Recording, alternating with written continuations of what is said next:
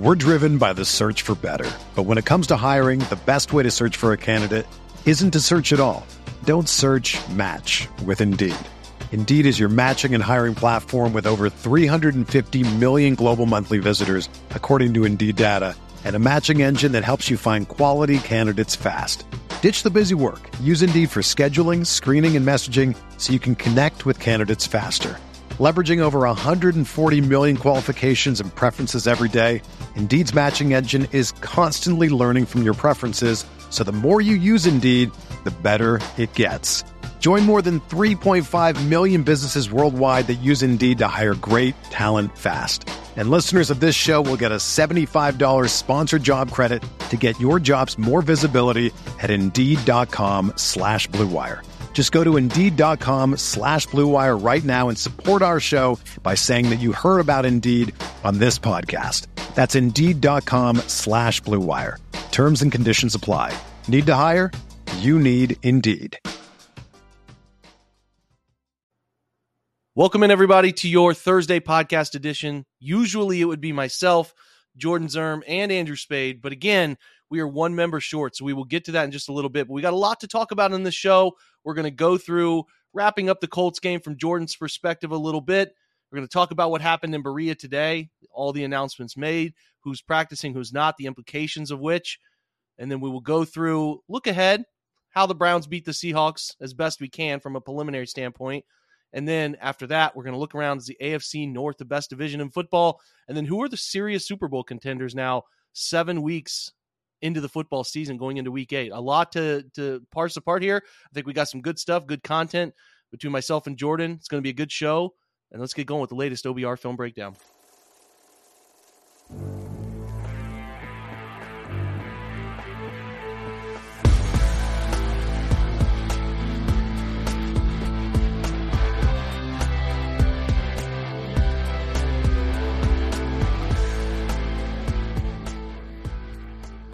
What's up, guys? We are live. Welcome in.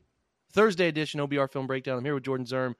Feels a little throwback, Jordan. What's up, man? How are you? It was a little throwback, man. Just you and I, no Andrew. I haven't been on the pod in a handful of weeks. My voice has gotten... How's baseball been treating you? It's been wild. Diamondbacks, Rangers. Who'd have thought? Listen, I'm a little bit bummed the Phillies didn't make it because they just had a bunch of dinger dudes, I like to call them, just dudes hitting homers. So I'm a little dismayed that they are not going to be in the World Series because that's just a style of baseball that I find really fun. But yeah, man, I mean, I know some people complain about it, about like anything could happen in the playoffs, but I think it's the only sport where that's kind of true and it's kind of awesome. So I'm all about it, man. I'm glad not to have to like watch the Astros again. Should be a really fun couple of teams that haven't been there in a really long time. Rangers have never won a World Series, so like it should be pretty fun. Who the Guardians going to hire? Big managerial thing coming, right? Who are they going to bring in? Craig Counsell's name came up today, I saw. It did. The hot rumor was, I believe, Stephen Vogt, I think is how you pronounce his last name. It's V-O-G-T. He was a longtime catcher. Yep. He's been on the Mariners staff for the last few years. I know they interviewed him twice. Not sure like where that stands, but man, I will say, Jake, of all sports, like when they talk about managerial candidates in baseball, there's so many bench coaches and people I've never heard of before in my life that I'm just like, yeah, sure, for sure. Like, sounds good. Yeah. Like, you know, I just am like, I have no idea. So, well, the correlation between like utility players who are random call outs in the MLB grid game, right? If you know these managers and the 17 teams they played for, you have a chance. So that's fun. I hope the Guardians make a good, I hope they look outside the organization. It'd be great to get a little fresh blood in there. All right, so let's dig in on actual football. I want to give you a chance. I talked about this with Andrew. It was as wild a game in the NFL as you'll ever see. 8 lead changes. Doesn't happen very often that way. Felt like maybe, I think the point was 21.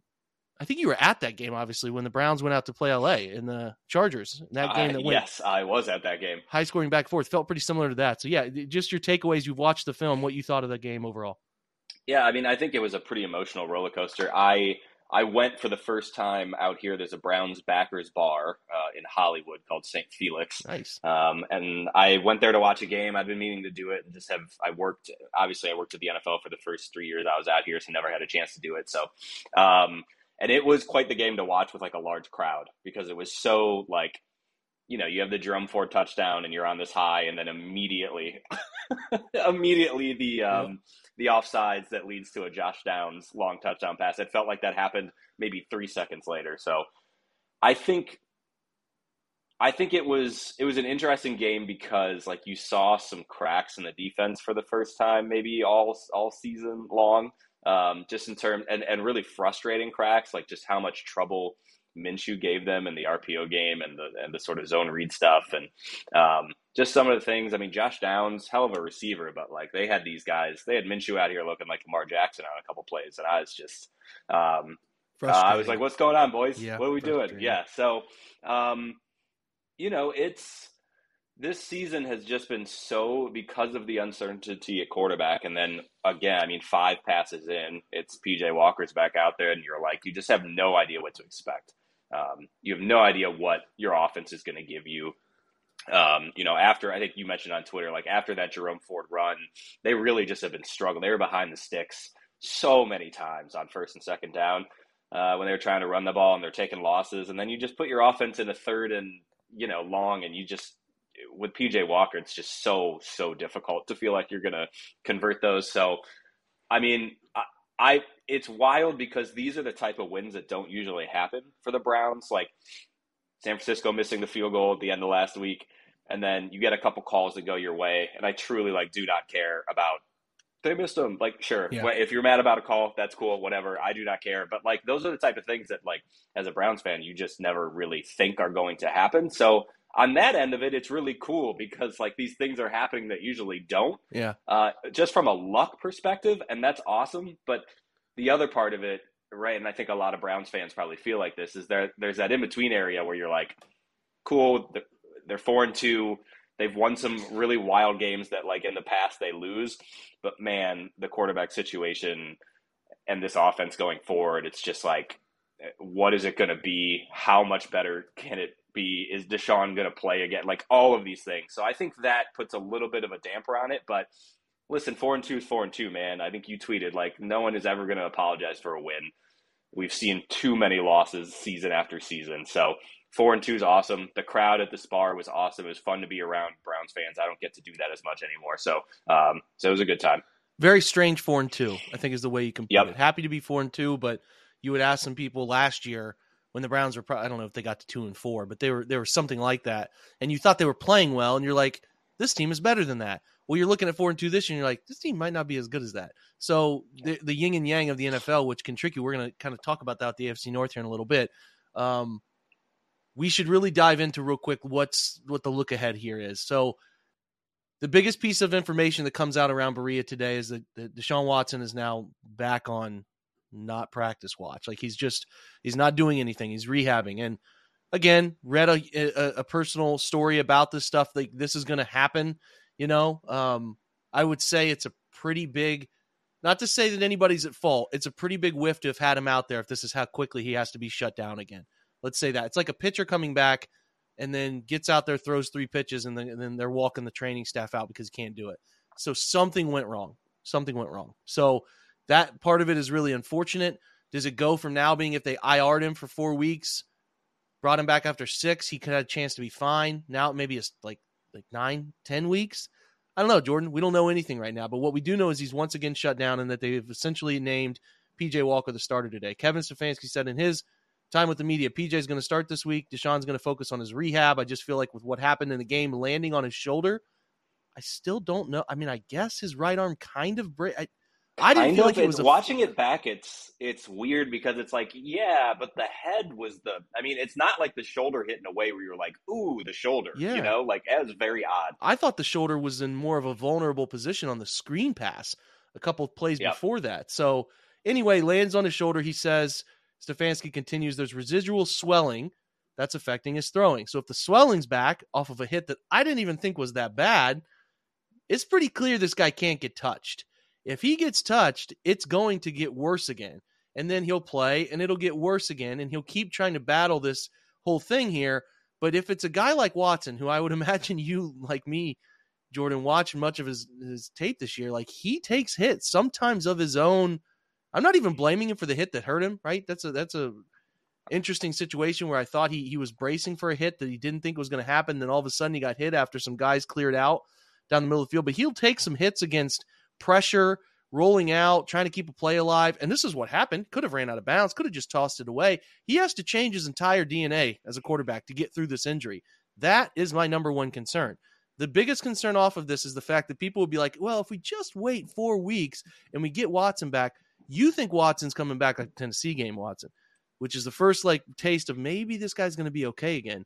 That is not the version you are getting. You are getting a guy who has to completely change his frame of mind around playing the position to protect the shoulder, which is really dangerous, is not good. And, essentially what Kevin and company decided, Jordan, was, well, at this point, PJ is just going to give us the best chance to win. Yeah. If this was, put it this way, if this was Patrick Mahomes and this happened and he was cleared in the tent, they're bringing him back in. I think that there's a concern from Kevin and company about whether he can manage to play with this injury.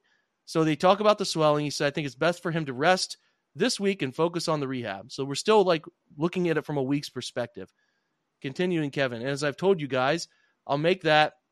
He'll say, I always make what I think is the best decision for our football team for Deshaun, and I feel like this is the best decision for this week. So they continued to call him day to day. Stefanski continued on. I've talked to Deshaun every day. Like I mentioned to you guys, he wants to play very badly. He also knows that rehab is the decision for this week, but he's going to do everything he can to support his teammates. He's a captain of the team. He provides great leadership. He wants to be out there and play very badly, but just has to make sense for the focus of the rehab for now. And then he said, essentially, PJ's the starter. Sometimes as a backup, you get the amount of lead time that you need. Sometimes you don't. It's just the life of a quarterback in the big city. When it comes to backup quarterbacks, you just have to be ready to go. So he'll prepare like he always does. Dorian will prepare like he always does, but PJ will start this week. So that's the only piece of chunky news. We got a lot of injuries to talk about in a minute, but I want your reaction to it. It's pretty clear this is a setback now. Can't call it anything other than a setback if he's now focusing on rehab after coming into the game prepared to start. And it feels to me like Deshaun Watson is a lotto ticket. Maybe you get him back at the end of the year and he's something of relevance, but right now he feels like a scratch off. I don't know if you're ever going to get the version back this year. You can get it back over time. He can get surgery done. He can do some things to get the shoulder right and be fine going into next year. But for the sake of 3 months window of football time here, Jordan, it's not looking good.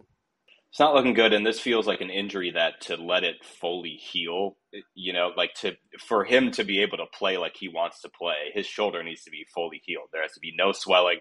He has to be able to feel like he can drive and he can make the throws.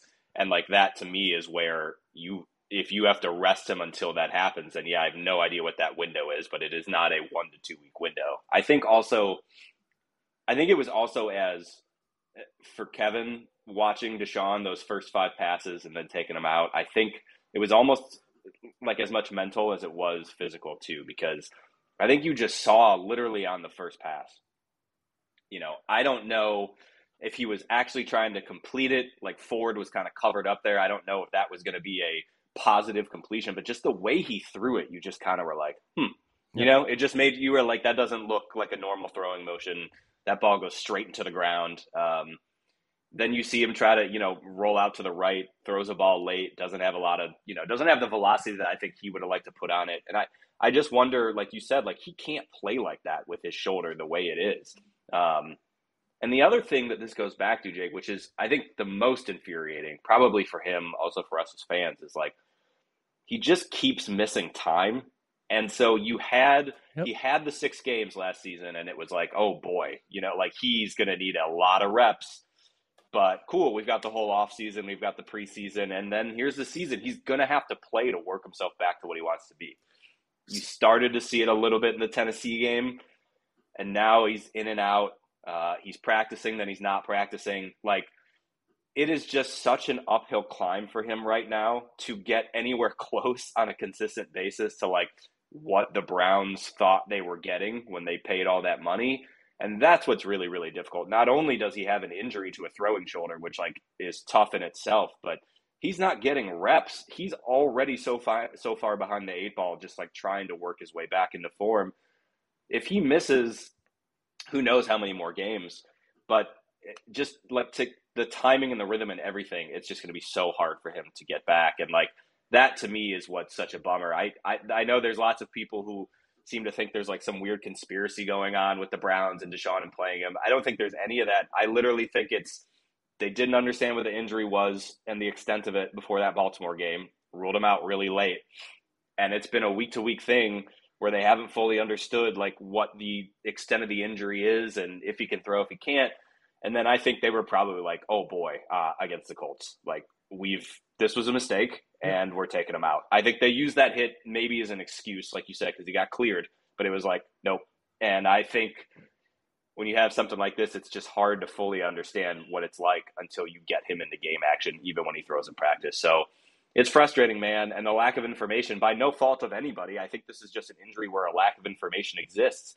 But it creates a void. And when you have a void of information, it makes it really hard and really frustrating. And I think that's where everybody kind of is right now. So last game in a Texans uniform was the 2020 season, but it was actually the 2021 calendar year. It was the 3rd of January. Since then, there have been 41 NFL games. How many do you think he's played? 6+. How many did he play this year? 4, 3? So he's played 9. 9 of the last 41 regular season NFL games. You're talking about historic territory here for length of time missed. This is an injury, but he sat out voluntarily 2020. 2021, the NFL made him sit out. He needs reps. He needs NFL reps in the worst way. And that's where the biggest frustration comes from this whole situation. He feels like he should be able to go. But he can't. And like this thing is going to linger. And maybe this game is a wake-up call to him. Like he started to feel right again Thursday. I'm sure he got really excited about that Friday. Then you go out there and you take a hit and you're like, I can't take these hits. Like he can't get hit on that arm. He has to almost Tom Brady it from last year. Now, if you look at Tom Brady, his time to throw last year was like 2.3. It was wicked. He was throwing the ball so fast. It was like snap. Oh, yeah, dude. He was getting rid of that thing like ridiculously fast. And again, that's sometimes a detriment to your offense more than it helps. But he's going to have to play that way. He cannot play the old way. And maybe that's a wake-up call to him. This situation happened there because not only was the ball not coming out right, he was still trying to play the football game like old school Deshaun Watson. And he can't right now. So maybe he learns. Maybe he doesn't. But what I do know, it's hard to learn when you're standing on the sidelines and you're in the training room and you've missed, 31 of the last 41 regular season NFL games. That's jarring to think about how long he has been missing time. Think about how different the NFL was in just 2020 compared to where it's at now. What's moving, the rules that have tweaked, how defenses are playing as a whole, right? The too high revolution that happened, right? It's crazy. It's crazy. And he is so far behind, and what he needs more than anything was, in my opinion, to play this year to really get out there and play. And now he's not, and he's in a really rough situation. So anyway, let's keep it moving forward. We have the injury report. There are quite a few of them, folks, and actually for both sides. So on the Brown side, you had rest guys. So the veterans, Bitonio, Cooper, Za'Darius are the rest players. So they're not hurt necessarily, even though Amari Cooper's listed with an ankle. They're just doing the veteran situation. Now, did not practice guys. Jerome Ford with the ankle. He's still in the boot. Marquise Goodwin with a back designation. Kareem Hunt with a thigh designation. Njoku with a knee. Taki a hamstring still bothering him. And then Watson with the shoulder. Limited practice players. Oba Okoronkwo. Anthony Walker with the shoulder. Okoronkwo was ribs. And then he took he had a really weird hit on a chip block that caught him off guard. And then the only other limited was Jedrick Wills with a foot ankle designation. Alex Wright is fully practicing with a concussion protocol designation, so he looks like he's on track to play. And then Tony Fields fully practiced with a hip injury, and then Harrison Bryant also with a hip injury fully practiced. Now on the Seahawks side, rest players, Jamal Adams, who's been working his way back and is playing, but they're going to take it easy with him. So he is practicing. Some of these guys' names, I don't know. So Jones, 55 here, defensive end, he's got a rest designation. Jaron Reed is a nose tackle, is a rest designation. The big names that didn't practice for them, Bobby Wagner, Uchenna Nwosu, who I believe with the pectoral is about to be put on the IR. So he's a nice player for them. So he's not practicing. The bummer here is DK Metcalf fully went today, so he's going to play. That's not a wide receiver I think the Browns are going to handle very well. They have not handled those big body types in a way that you would like to see. Noah Fant has a toe, but he was limited. Zach Charbonnet, running back, a limited designation. And then Jordan Brooks, the linebacker for them, is a nice linebacker. He's got a calf. He's limited. But the DMP side, Lockett with a hamstring. So if Lockett were to potentially miss, we'll see. I don't know. I saw him walking. He seemed fine. But, again, that's just walking. Those are the bigger names. So not too crazy of a group. I know their offensive line has been beat up before, but I think they're getting healthier now. But that's the injury list. And go ahead. And today they signed Frank Clark. They did as well. They did. So I don't know how much he'll be involved this week, but it's a notable signing for them. Need it, right? Especially like I said, if Nwosu is going to be put on IR. So they're very good defense. One of the best success rate defenses in the league right now. Playing good football, run defense really is stellar. So the Browns are practicing pretty much Pierre Strong and Jordan Wilkins. So it's going to be a real challenge up in Seattle. That's already a tough place to play when you're down significantly in the running back department. You're down significantly in the quarterback department. So we'll see, man. You got to keep your fingers crossed. You're 4-2. You feel fortunate now that Indy game went the way that it went. But in your early thought here, Jordan, like beating Seattle, what does it take? Because I watched the Arizona game. I don't know if you spent any time watching it, but Geno Smith's not playing too well. He's he's hit and miss this year. I know that they were down DK last week, but I don't think Geno's playing infallible football right now. The offensive line there at full strength is okay. They're a little beat up still. I think you got a chance to pressure them. I don't really know how they're going to move the football on offense. I've got no answer. It's an athletic secondary group for them. They really play hard up front. Their linebackers, especially with Bobby back there now this year, is an asset to what they're doing. You guys want answers for offense? I don't have them right now, especially considering they're down another running back in the way that they are. But defensively, I think they do stand a decent chance to keep Seattle the way Arizona did. And Arizona missed some opportunities to create some turnovers. At least I think they have a chance here. So I don't know. Have you thought much about this? What it's going to take? DK coming back is not a good omen. I will say that. No, that's tough. I do think the one benefit of Geno is he'll give you some balls to pick off. Like he's going to make some throws. Now he makes tight window throws. He's getting pretty confident in that area, but he'll give you a couple. So, hopefully there's a turnover battle that can be won. I don't think Kenneth Walker is the most efficient running back in the entire world. So I think hopefully there's opportunities both in slowing him down and forcing Geno to make some tough throws on some third downs. Like you said, on the offensive side, great timing to not have Jerome Ford.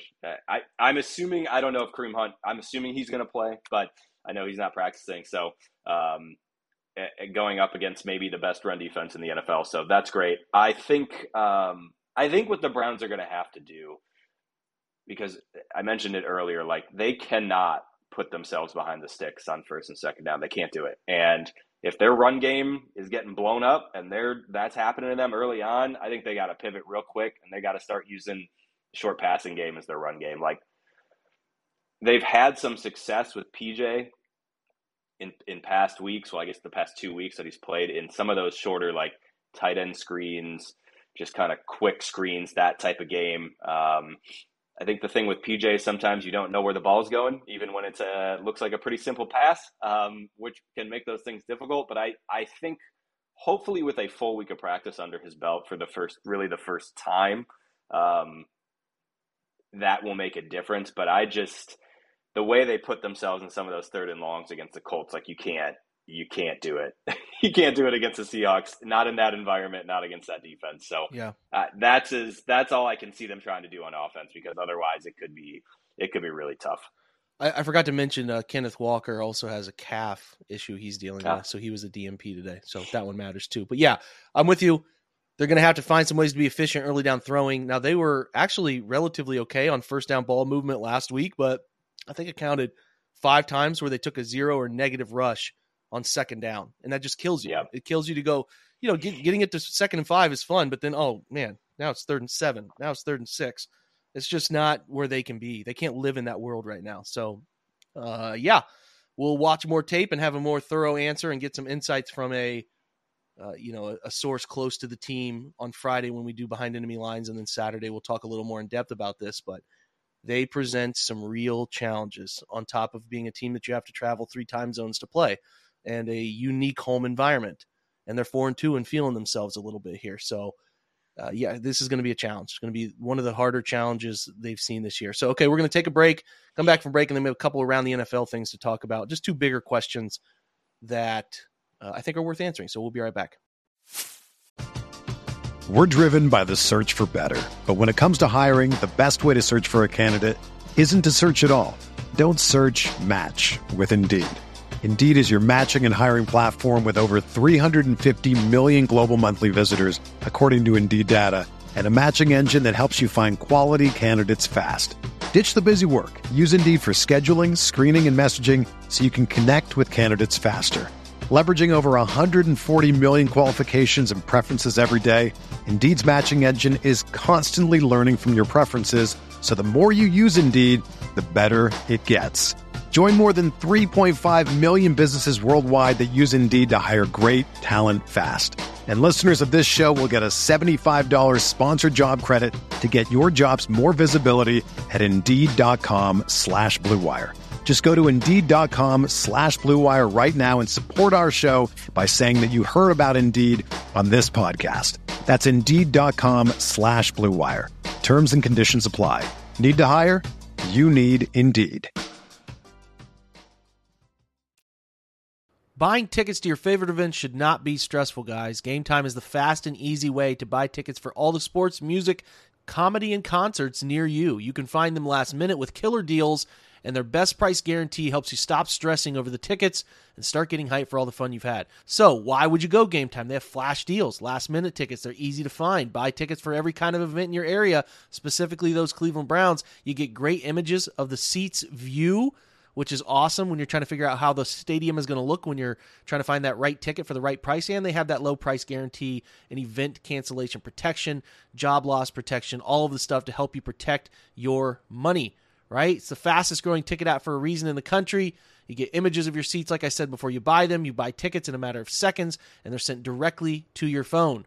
All right? So you never have to go digging through your email to find something last second. It is always there. You can put them in your wallet app and make sure to have them up and ready to go. It's important to know you can download that Game Time app, which makes it extremely easy, very intuitive, very fast way to buy those tickets. Create an account and use the promo code OBR for $20 off your first purchase. Again, terms apply. Again, create that account, redeem the code OBR for $20 off. You can do so at gametime.co. It is not .com, it is gametime.co, but I would suggest downloading that app, taking advantage of the $20 off coupon using the promo code OBR. Download Game Time today. Last minute tickets, lowest price guaranteed. So the AFC North's off to a pretty good start here, Jordan. I mean, when your 3-3 Bengals are the bottom team in the division, you feel pretty good about how the division looks on paper. They've been saying this is the best division in football. The question is, do you believe that? Because, if you look around, the AFC South surprisingly has the 5-2 Jags, the 3-3 Texans, a pretty competitive 3-4 Colts. The Titans are a wash. AFC West, Chiefs 6-1, and then everybody else is under 500. AFC East has the Dolphins and Bills, who are over 500. Obviously, the Dolphins 5-2, Bills 4-3. Jets are 3-3. Patriots are 2-5. Coming off a big win, though. The other competition was the NFC East, but the Commanders and Giants are under 500. Cowboys 4-2, Eagles 6-1. NFC West, 49ers and Seahawks doing well. Rams 3-4, Cardinals 1-6. I mean, most of these divisions don't have the depth. I mean, I guess you can say that on paper. I mean, the NFC North, you have the Lions, and then everybody else is under 500. NFC South, you got the Falcons at 4-3, Bucks at 3-3, Saints at 3-4, and the 0-6 Panthers. So, yeah, I mean, on paper it is, but do we really believe? Let me put it this way. I think we believe the Ravens are a pretty strong contender, right? You can feel that way. Amar playing great ball. Is there a second real contender here? Because the Browns and Steelers are 4-2, but they have warts, man. They have real warts here. Are the Bengals the second most serious contender at 3-3? You probably, just based on quarterback play, have to say yes to that, right? Yeah, I would say definitely yes, especially they're coming off their bye. Joe Burrow, just as he was getting that calf stronger, and now they had a week off, and now he's back. I just think, if he's healthy and that calf is, back to close to full strength, I think that's going to make a huge difference. The Bengals go to the 49ers, host the Bills, host the Texans, who are playing good ball, and then to the Ravens. before another. Then they have another AFC North. Now they get the Steelers at home, but those are always tough. Then you go to the Jags. So that is a Wow. really Okay. Well, that challenging changes it a little bit. Yeah. 6-game stretch for them. I think they have one of the hardest remaining schedules, if I recall. Okay. Yeah, that definitely makes a difference. I mean, to try and get through that unscathed is going to be really difficult for them. Then they host the Colts. They host the Colts and Vikings. Then they go to the Steelers, and then they travel to Arrowhead, and then they get the Browns at home. That's tough. That's a tough run, Jordan. That's tough. That's a tough run for them. So yeah, maybe they're sitting in the cellar at the end of the year just because of what their schedule looks like. I still cannot figure out how the Steelers are winning football games. I watched a lot of that Rams-Steelers game, and you're just like, what? My goodness. Doesn't make sense. So that 4-2 feels even more fluky than the Browns 4-2. And I don't even think the Browns 4-2 is that fluky. Obviously, there's some luck involved, but they played really well in some of those games. So I'm not just being a hater. I just don't believe in that Steelers team, especially offensively. So I would say just from a straight up, like they have their quarterback in place. You've seen what that offense can do when they're healthy and in a rhythm. Like the Bengals are that team, but that schedule is pretty brutal. Steelers go Jags. They host the Jags, host the Titans. I mean, the Jags game will be tough. And then they host the Titans, host the Packers, who are not a very good football team, travel to Cleveland, travel to Cincy. So those are two challenges. Then they get the Cardinals at home, the Patriots at home, go to the Colts, host the Bengals, go to the Seahawks, go to the Ravens. That one's sort of balanced, right? There's certainly games on there you see that they can win, and some that are road contests that I don't think are going to be very, very easy for them. And then, a pesky team like the Packers could always come in and beat them at home. So, yeah, that's an interesting one, but certainly not as bad as what the Bengals are dealing with. But yeah, I couldn't believe oh my God, they came out there and got that game done. That TJ Watt interception where he's just staring at it like, ugh, gross. But I guess the question though, is there a division that rivals this? I don't know that there is. I really don't. I don't think there is. I think like some of the divisions have better top two teams, but then the bottom of their division sort of falls completely out. Like I think, you mentioned NFC West, you look at the 49ers and Seahawks, two really strong teams, but the Rams, ever since that first game of the season, have kind of really like struggled a little bit. Yeah. Everybody was sort of, Matt Stafford's back, baby, Rams are back, and it just has not happened. And then obviously you have the Cardinals and our dear friend Josh Dobbs, who after a hot start has come back down to earth a bit. So I think the bottom of some of those divisions, the floor is much lower than what the AFC North is. So I would say just top to bottom, quality-wise, that, the AFC North is probably the top division in football. Interesting stuff. So I think what we should do here is put the odds on winning this division. It's going to the Ravens right now for pitting odds. But who's your wild card team? So you feel best about the Bengals? How are you slating the finish of this division right now? Before you brought up their schedule, I definitely was. I mean, I think, with the Browns' remaining schedule, let me remind everybody of that real quick. Yeah, if you want to run through that real quick, that'd be awesome. At Seattle, host Arizona, go to Baltimore, host Pittsburgh, go to Denver, go to LA, host the Jags, host the Bears, travel to the Texans, host the Jets, go to Cincinnati. Again, kind of like Pittsburgh, where there's some very particular ones you feel good about, and then there's some that you don't feel so good about. So, I think the Browns are a realistic 10-win team.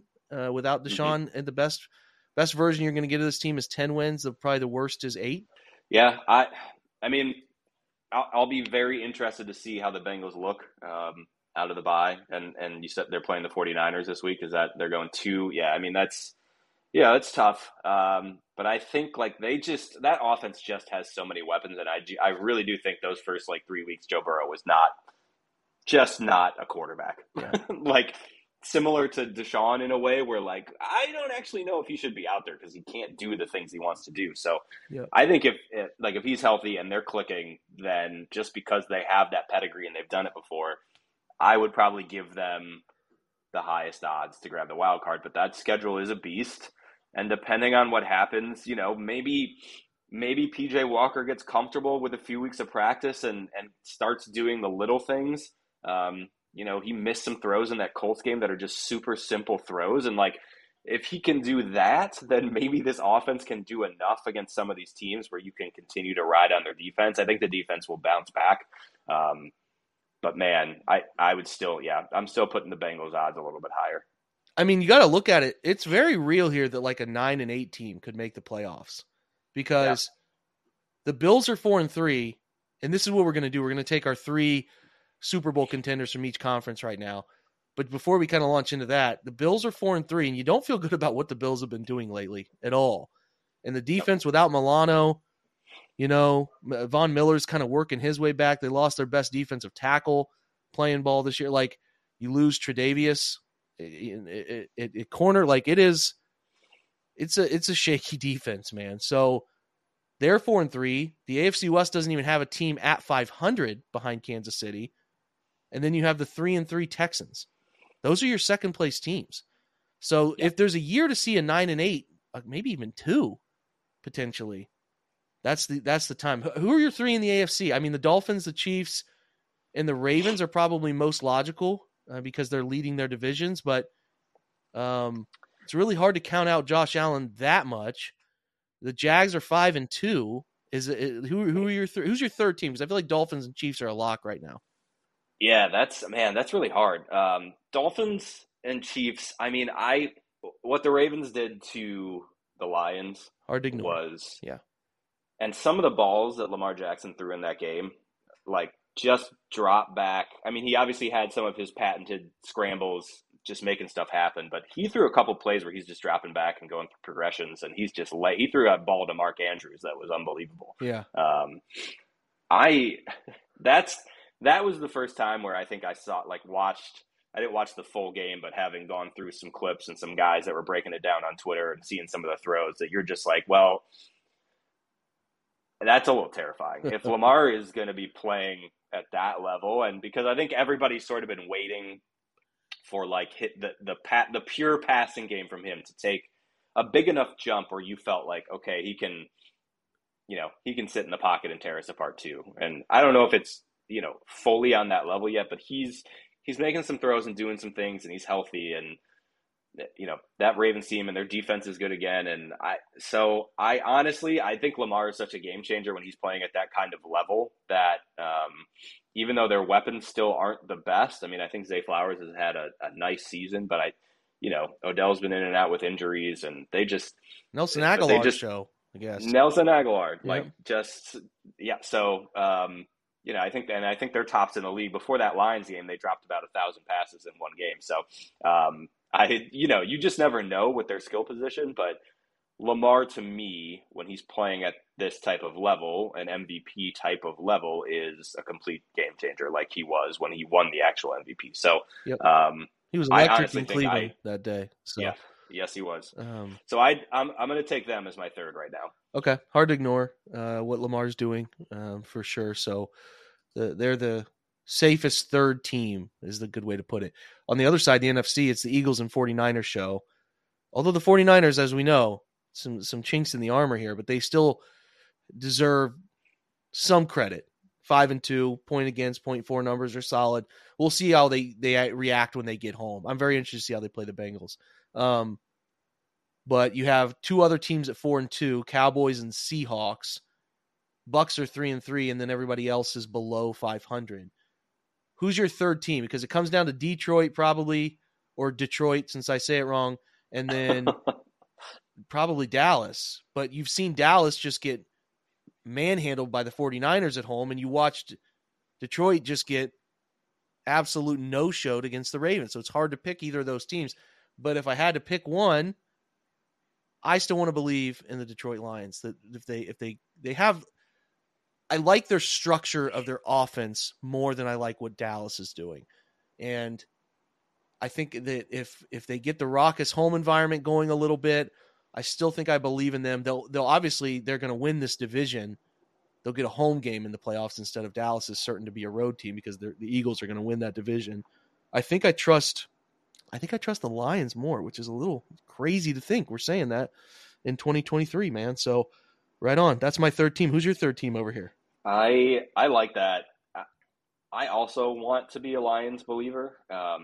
And I think when you compare them to the Cowboys, I think the advantage, like you said, like Ben Johnson compared to Mike McCarthy, and I'll take one of those guys over the other one any day of the week at this point. I think, yeah, it's hard to trust the Lions on the road. The Lions on the road to me are, as we just saw, like they just do, for whatever reason, if it's because they're outside the dome, weather's dropping a little bit, Goff is still a California boy at heart. Like, I don't know. I just don't trust him. So on the road, but I think they have the weapons and sort of the structure where, I just like Dallas to me is just, they're like a fad that was cool. And now we've seen that fad, for a couple of years and people are like, all right, like we're moving on, like a fidget spinner, maybe they're the fidget spinners of the NFL where like Dak had his renaissance, got his flowers, playing really well. This offense is really good, and then they keep flaming out in the playoffs, and now you're just kind of like, I don't know, Dallas isn't doing a lot for me anymore. So no.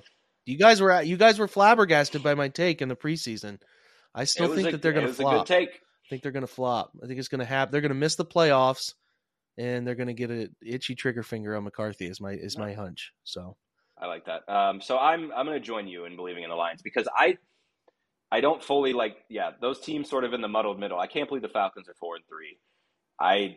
It's going to be real interesting to see how the Bucs play the Bills on Thursday night. Yep. The Vikings have come alive a little bit, and maybe we can transition a little nicely into just the 49ers in general as a team and how much you believe in them as a legitimate like Super Bowl winning caliber team. But shout out to QB1 Kirk Cousins. Played maybe one of the best games of his career. Without Justin Jefferson, my boy was throwing dimes out here. Just dicing up end breakers, man. This guy off play action. Jordan Addison. Those two, Jordan Addison and Justin Jefferson together are a problem. I'm curious though, after there was a lot of, the weather was bad. I couldn't grip the football. The 49ers on the other coast type of thing, which I think in bits and pieces is legitimate. Like that was the weather was indeed bad. Mm-hmm. Purdy, I think, missed some throws by like way more than you would expect him to miss. But my biggest concern would be if I was a 49ers fan and I was watching that team would be if they're down in the fourth quarter and you're sort of asking Brock to like go do more stuff out of structure than you're used to. Man, he threw some tough passes on those last two drives against the Vikings. And I just wonder, he's still so young. He still has not played any football, but it's like, you just sort of wonder, like, can he bring, if they're down in the fourth quarter, is he going to be able to like calmly and methodically take that team down the field? I know they haven't had Debo for, they had him for about a quarter in the Browns game, then they didn't have him last week. But that would be my biggest concern because, he was forcing some balls and he was looking a little panicky, and that's not great. Where do you come out? Do you think this is just sort of a downswing? Do you think there's something a little more maybe that's kind of teams are figuring out a little bit with Brock now that there's a good amount of film on him? Where are you at? I think Purdy regression was always going to happen. He's not quite talented. Like you said, let's put it this way. He's a version of Kirk in a younger phase. I see a lot of Kirk in him in a younger version. Needs experience, needs to see as much ball as he possibly can.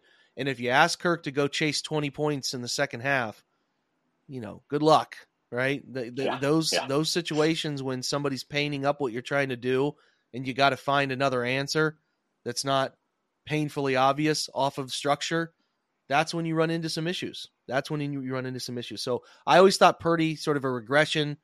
The turnover-worthy stuff was really lucky for a long time. And I'm going to be honest, I don't think I take the 49ers nearly as serious as the Eagles. So whereas the AFC side, because of the limitation of the weapons around Mahomes, it's Kelsey and kind of a bunch of Jags. I take the Dolphins as a serious threat to them. Have to see it, and still think some lingering teams can get healthy and get better. I continue to look at the Bills, think the Ravens, we're talking about that. I don't think the gap is wide there. I think the NFC gap is decent here. I really do. And I know Jalen Hurts is dealing with a knee here, but I just think the Eagles are in operation. They know if they get home field advantage, they're going to have the 49ers right where they want them on the East Coast. And I just think that they're further away in their conference than the AFC side is. And I feel pretty comfortable saying that. So I like the 49ers. I think they're going to win that division. They're going to get a home game or two, but I don't view them as serious Super Bowl contenders. I just, like, you could see the look on Kyle's face when Brock made a couple of those throws in the fourth quarter. Like, there's a realization at some point that this kid is not as gifted as we thought he was. And maybe they know that, right? They probably know that, but he's going to have to make, assume they know that. Yeah, he's got to make some throws though. And when he's got to make those, and again, that's what Flores did. We're going to cover zero this kid. We're going to make him feel pressure. And we're going to force him to make throws down the field accurately. That's what the Browns did. They funneled him. They played cover one, middle sit linebacker, middle sit safety, keep guys off the sidelines, make him make a ton of throws over the middle. Eventually he's going to miss one or two. He missed two. Yep. Missed one Martin Emerson's lap, missed one that his wide receiver just got a hand on to keep away from Greg Newsome. So that's the recipe to really make the 49ers uncomfortable. Teams know it. Can they play it? I think the Eagles going to get by or tells you they want to play it. We'll see. But that's the recipe to bottling up what the 49ers are doing. So I don't take them all too serious. We'll see if other contenders arise here, but I think we pinned this down pretty well, man. Is there anybody we're missing? Anybody you want to talk about? Man, I don't think so. I think, some of the bottoms of these divisions are, the Chargers remain just a perpetual disappointment. Staley saying the other day that his football team had to reset. And it was like, hey, man, eventually they're going to do that, and you're going to be the course of action for the reset, brother. That's coming. Yeah, you're going to be the reset. You will be ushered out the door. Yeah, that's a good thing to bring up. Let's say, who's the biggest disappointment so far? On the AFC side, you could make an argument for the Bills. The Chargers, I think, are the team that are the leaders in the clubhouse, though. I don't think it's close. Do you? By far. I genuinely believe, I do not think it is hyperbole to say that Justin Herbert is one of the most talented quarterbacks in the NFL, and they just cannot unlock that offense. And, when your specialty is defense, and that's why you got hired, and your defense is not that good, it's just, I don't know. It feels like maybe this fit is tough. You should be able with Herbert, and Keenan Allen is older and maybe not getting separation like he once was, and they lose Mike Williams, every single year. It seems like he can't stay healthy. So they've just never really, I think, both given him the proper weapons, but also just they're stuck in quicksand, man. It just doesn't. I don't know. They're just perpetually been like that. You're just sort of waiting for them to kind of hit their stride, and they don't. So I would say, super disappointed in the Chargers in the AFC. In the side that Staley's supposed to have made better over his course of time with the team is the defense, and they've never really gotten much better. They struggle on that side of the football. So on the NFC side, it's not quite as clear. You could probably say the Giants at 2-5. I had pinned them to be a step back team when we did that pod, you mean Andrew, early in the year. 2-5 though, and an 85 points for 174 points allowed. I don't know if there's any team in the NFL that is under 100 points scored. The Bengals have 100 points scored, but they have a bye week. So the Patriots, that makes sense. We've watched what Mac Jones has struggled to do. And then the Bucks have 103 points for, but they're playing good defense, 104. So the 85 to 174, even the Panthers have 112 and 186. So 85 points for to 174. That has to be the team that is disappointed the most, even though I think you could see some of it coming. I don't even know if Daniel Jones would help. Some people close to the Giants seem to think that Tyrod Taylor is actually giving them a better chance than Daniel Jones. So that's probably your team on that side. It looks like they're going to. The question is, what do? Do they draft another quarterback, even though they gave Daniel Jones this contract? I don't know if there's any outs, but they got to consider it. Yeah, there's not, and that's why I think you just are like, why? Last season was almost so detrimental to them, them having success, because it was such I think everybody was pretty aware that regression was going to come pretty hard. Mm-hmm. What they've done, the money. I guess with Saquon, that whole thing, but. Yeah, they've had some interesting decisions that they've made of late. I would say the only other team that we just talked about, I mean, maybe people saw it coming because of how many one-score games Minnesota won last year. That is always ripe for, teams from one year to the next. Records in one-score games are ripe for that type of regression.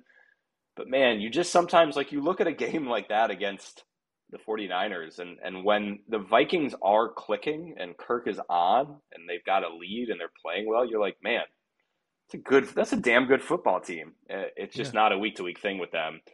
But they get Justin Jefferson back, and, they've won a couple games in a row, and they've sort of righted themselves a little bit. But I think early on when they were did they start 0-3? Were they 0-2, 0-3? So the Vikings started out, let me make sure I have the right setup here. So they started the year, lost to the Bucks, lost to the Eagles, lost to the Chargers, and then beat the Panthers. Chiefs got them, and then they beat the Bears in a close one, and then they just beat the 49ers in a close one. They're in a weird spot. They're in a weird spot because it's like they were talking about, Kwesi being able to rebuild and make some trades and on the fly, get rid of Danielle Hunter. But then they go to Green Bay, to Atlanta, host the Saints, go to Denver, host the Bears. That's 5 straight winnable games. Yep. And then they go to the Raiders. That's 6 straight winnable games. So you wanted to believe they could trade Kirk Cousins, or that was one of your pipe dreams. That's not happening. They're in a spot here where they can push. And if they made a trade for a DB of some significance, their secondary is not very good, right? No. They're not very good there, but they put them on. They stress their secondary more than anybody because Flores runs more cover zero than anyone in the NFL. So if they can get some better production out of that, you could see a trend where maybe they can challenge the Lions a little bit. So that's interesting. Looking ahead at schedules will always tell you. That three of Justin Jefferson, Jordan Addison, and TJ Hawkinson, I mean, that's a very good, they've got very good weapons. Yeah, so they go on a little bit of a run here, and that mindset probably shifts a bit. But for right now, they probably have not played up to, because even their wins, Bears and Panthers, I mean, and then finally the 49ers, but those first couple wins, not great. Not against great teams. So we'll see. We'll see. That's around the NFL. We looked around the AFC North. We talked about the Browns with what they have coming up with Seattle. Some great information here. We'll keep you posted throughout the rest of the week on the injury report, what changes, who's trending to play, who's not, and much, much more as we deep dive into the Seattle Seahawks and figure out how on earth the Cleveland Browns can go out there and get a win. It's a fun podcast, Jordan. I appreciate your time as always, my man. Yeah, man, it's nice to throw it back a little bit to the days when it was you and I, just linking up every week, doing our thing, talking about Freddie Kitchens getting hired. So, never forget. We've been doing this longer than we think. That's the thing. I do remember there have been many. You and I have usually gotten together for the hard conversation pod. Yes, so we have, but I think we did an emergency pod after he got hired, and I don't want to go back and listen to that. I'm going to tell you that right now. We're coming up on 1,000 episodes, but we're going to be one less because you just reminded me to go. That one's getting deleted. So. Yeah, that one's being wiped. Good stuff, man. All right, guys, appreciate Jordan for stopping by and you guys for stopping by as well. 2 things I always say on the way out the door. $1 for your first month at the OBR. It's a promotion. Take advantage of it. See if you like the Browns community that we have formed. I think you will. We have a great addition to the staff coming soon. And then lastly, on the way out the door, rate and review the podcast. Helps Cleveland Browns fans find it. Appreciate you guys. Thanks for stopping by. Have a great Thursday. Go Browns.